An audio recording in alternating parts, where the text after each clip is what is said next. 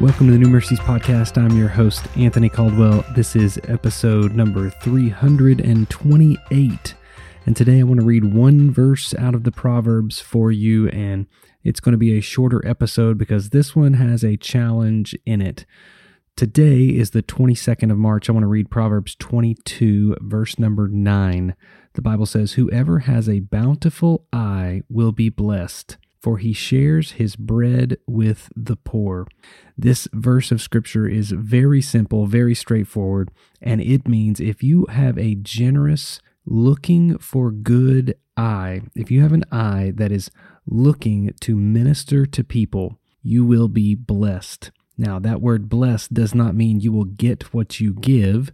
It does not mean you will gain some massive amount of financial gain or prosperity. What it means is the Lord's favor will be with you. If you have a bountiful eye or an eye that is looking to minister, then you will be blessed by God. For he, the person with the merciful ministering eyes, will share his bread with the poor.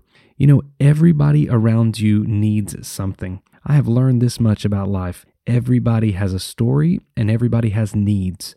It is our job as believers, as ambassadors for Christ, to find those needs in people and help meet those whatever way we can.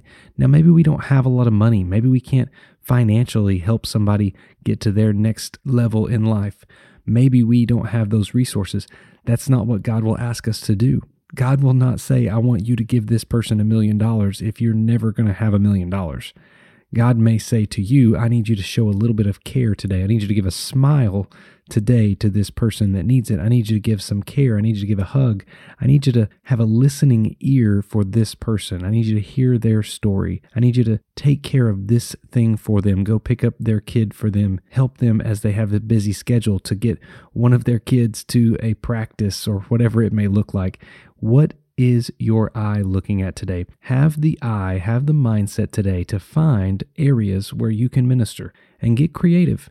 Don't think about what you don't have. Think about what God has given you so that you can give to somebody else, because who doesn't want to be blessed by God? If you want the blessing of God, have a ministering, bountiful eye. Be looking for ways to serve one another and share what you have with those that need it.